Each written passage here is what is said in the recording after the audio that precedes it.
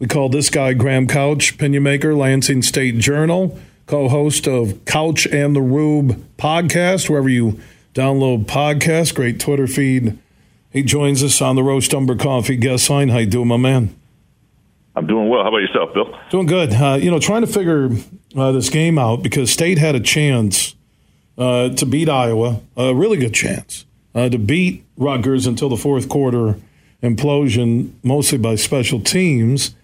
And yet here they are, a 25-point underdog going into a home game against their rival team. Your thoughts on where Michigan State football is at right now? Yeah, and we've seen this game before when Michigan was a heavy favorite and it winds up being close, or in one case, in 2020, Michigan State actually won the game outright.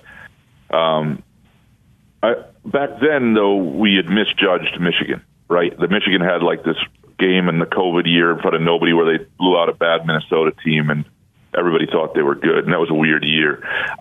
Michigan hasn't been challenged this year, but I think we know that team is for real, and that's the difference. And they do a lot of the things that Michigan State doesn't in terms of the details and knowing who they are, having an identity, and they're just way further along on things. And so, there is a chance that Michigan State doesn't do the things that have bitten them all year and that this is closer than we think, but there's just no evidence to suggest that Michigan State won't make those mistakes because that's sort of who they are at this point. And they obviously losing to Rutgers the way they did was an extreme, sort of collapse of sorts, more so than the Iowa game. But the same, the parts were all the same there. I mean, it's a team that was in some measure of control and then didn't make key plays down the stretch, made special teams errors. And it's not just, a ball goes through a punter's hands, but the way they lined up incorrectly forced them to re-kick that ball. I mean, the issues are and they've been a lot on special teams, but there have been discipline and issues throughout. And I just don't think those things correct themselves in a game like this. Is the only way MSU posts a W if Michigan gives it away? Would you lean that way talking about the matchup? Things would have to happen that just haven't happened yet. Like there's zero evidence that Michigan State can win this game. I mean, there's none. And not from a talent perspective, not from a execution standpoint, not from a coaching standpoint. There's nothing that's happened this year that suggests Michigan State can win this game and that Michigan will give it away. It is true that to this point, Michigan hasn't been made truly uncomfortable. They've had a couple games that took them a while to pull away, but they weren't uncomfortable in the second half where it was like, boy, this. And so that would be interesting if somebody could do that to them and make them respond. But it's a pretty seasoned team. And Michigan State in those settings where they've been on the brink of something good hasn't come through, and and MSU just doesn't have the difference makers. They've got some decent talent here and there, and they've got guys on. I think their defense is coming along. I think Caton Hauser was a breath of fresh air.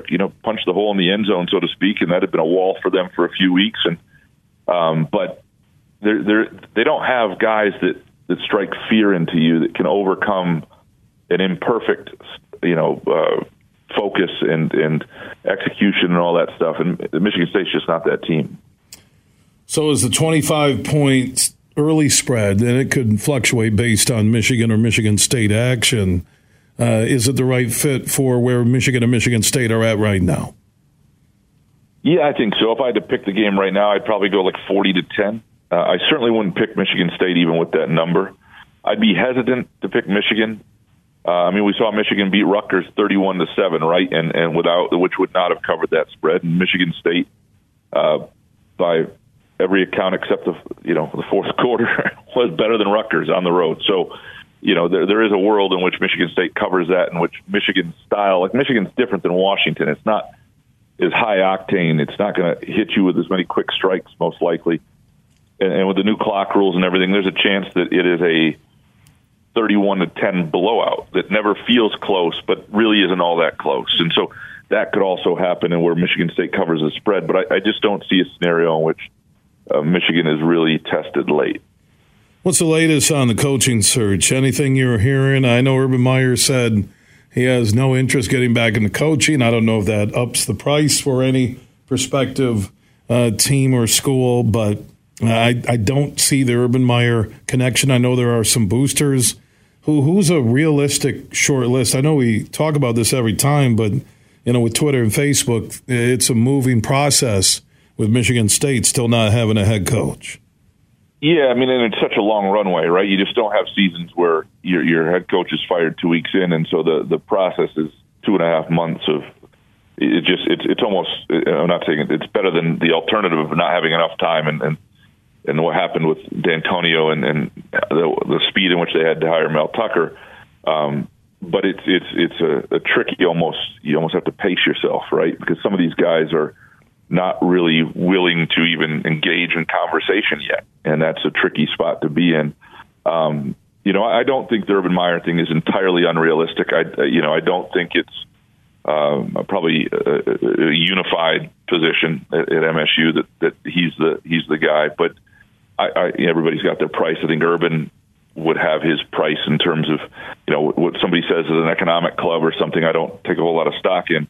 I still think it's a small chance that he winds up being the option. I also understand the appeal. Like, there's nobody, if you're a Michigan State fan and you look at who strikes fear into Michigan, there is nobody you could hire better than Urban Meyer, right? Because of the way the rivalry went with Ohio State and Michigan and what Urban Meyer did to them over a number of years.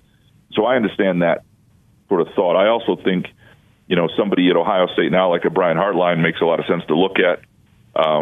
I don't know how much they're going to put into a sitting head coach and how important that is. I think it's something they probably want. I would be inclined, though, if you find a really bright offensive mind from a great program, I think that's also a compelling way to go. And so, the names haven't changed. It's still the Mike Elkos, but that's not Michigan State's list. That's the list that we're all. There's never been a list yet, and that's the thing that people need to understand. You can read a list as people say, "This is what I'm hearing." What you are hearing is usually national writers being told by agents, "Hey, my guy might be a candidate for Michigan State," and those guys have all sorts of agendas. It just isn't real. What we've heard to this point is not real, and so I think some of those lists make sense. Some of those guys make sense. But there isn't really a strong candidate list. And the reason Urban Meyer's name has come up so often is he's the one guy not coaching now. If you're the head coach at Duke or Washington State or wherever, it cannot come out 6 games into the season that you would have any interest in the next job, nor may you have even thought that entirely through yet about your own place. It just happened so early.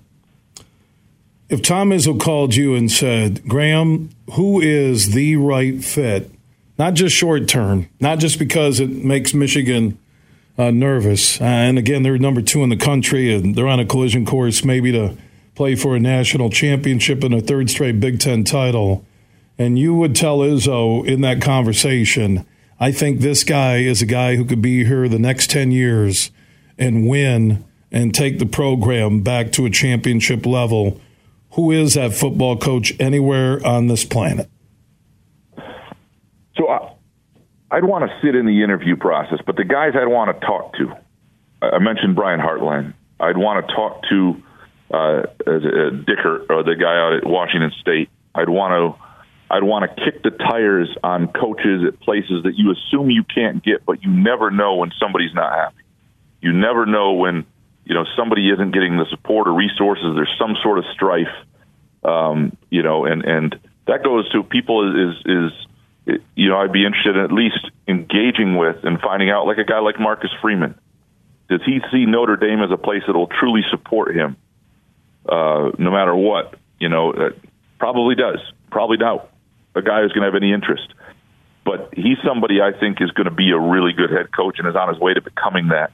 And if Notre Dame's not going to have the patience with them, I would be willing to. That sort of thing, So that sort of those are the type of guys. But I would want to go younger. I would want to find somebody who was in their 30s or 40s, and I thought really could grow into a job and and fit. But those would be the type of candidates I'd go after. I don't think they can gamble on an assistant who hasn't been a head coach. Where everything is at right now with Michigan State on and off the field, they have got to have someone who's been a head coach, one at some level. I don't care if it's D2, if it's the MAC. They need a coach who creates a culture. And I know you can look at Dan Campbell and said he wasn't a head coach. NFL can be different, but if this was after D'Antonio or after you had a long run, yes, I'm cool with the assistant. But they need a guy who's been a head coach. I don't think Narduzzi is the guy to get them back to the championship level. Is there one guy out there that really you say been a head coach, is a head coach that, man, this dude was doing it at a smaller level, smaller conference. He comes to East Lansing, he'll kill it. No, not that I know of. And I'm sure that guy exists. I think that's the hard part about the job is you got to uncover that guy. I mean, why did you hire John L. Smith instead of Urban Meyer in 2003? That's the mistake you cannot make. You know what I mean? Like, where were and can you? And the thing about assistant coaches is, you don't want to hire them, but anybody and their brother could have had Kalen DeBoer if they didn't make him go to Fresno State. And can you realize that when he's at Indiana? And that's the sort of thing that is the interview process and who you talk to and, all that stuff. And I agree there's value in being a head coach. I think there's value. I've had people tell me before that the sweet spot is like in your late 40s as a head coach because you've been enough places. You've got a Rolodex of guys you want to work with. You've been someplace that doesn't work. You've been fired once in your life, which is valuable. You know why it didn't work. And so there's an age where it really makes a lot of sense. And guys like Elko certainly fit that age group and guys who have been around and worked in some big programs. And I mean, the thing that's Elko is not going to, I don't think, inspire people. But it's not about winning the press conference necessarily, because it's about winning at Michigan State. You can get through that day as long as everything after that goes well, and as long as people like that person. It may not be when you announce that hire. If that person makes the right moves and people want to be part of that, but that person is also going to have to convince a big chunk of a roster to stick around pretty quickly and to recruit a class right away. So it's not going to be something where there's this ease-in process, because how painful the next few years are for Michigan State will be largely determined by the work that person does in December, January, and really that's it. And then you'll have a sense of what the roster is going to look like in the short term. Graham Couch, great conversation, my man. Opinion maker, Lansing State Journal, Couch in the Rube podcast, wherever you download podcasts, follow him on Twitter. As I always say, if I got to spell Couch, he doesn't want you to follow him. Thank you, Graham. Appreciate you, Bill. Take care. Yeah, back at you. Good stuff.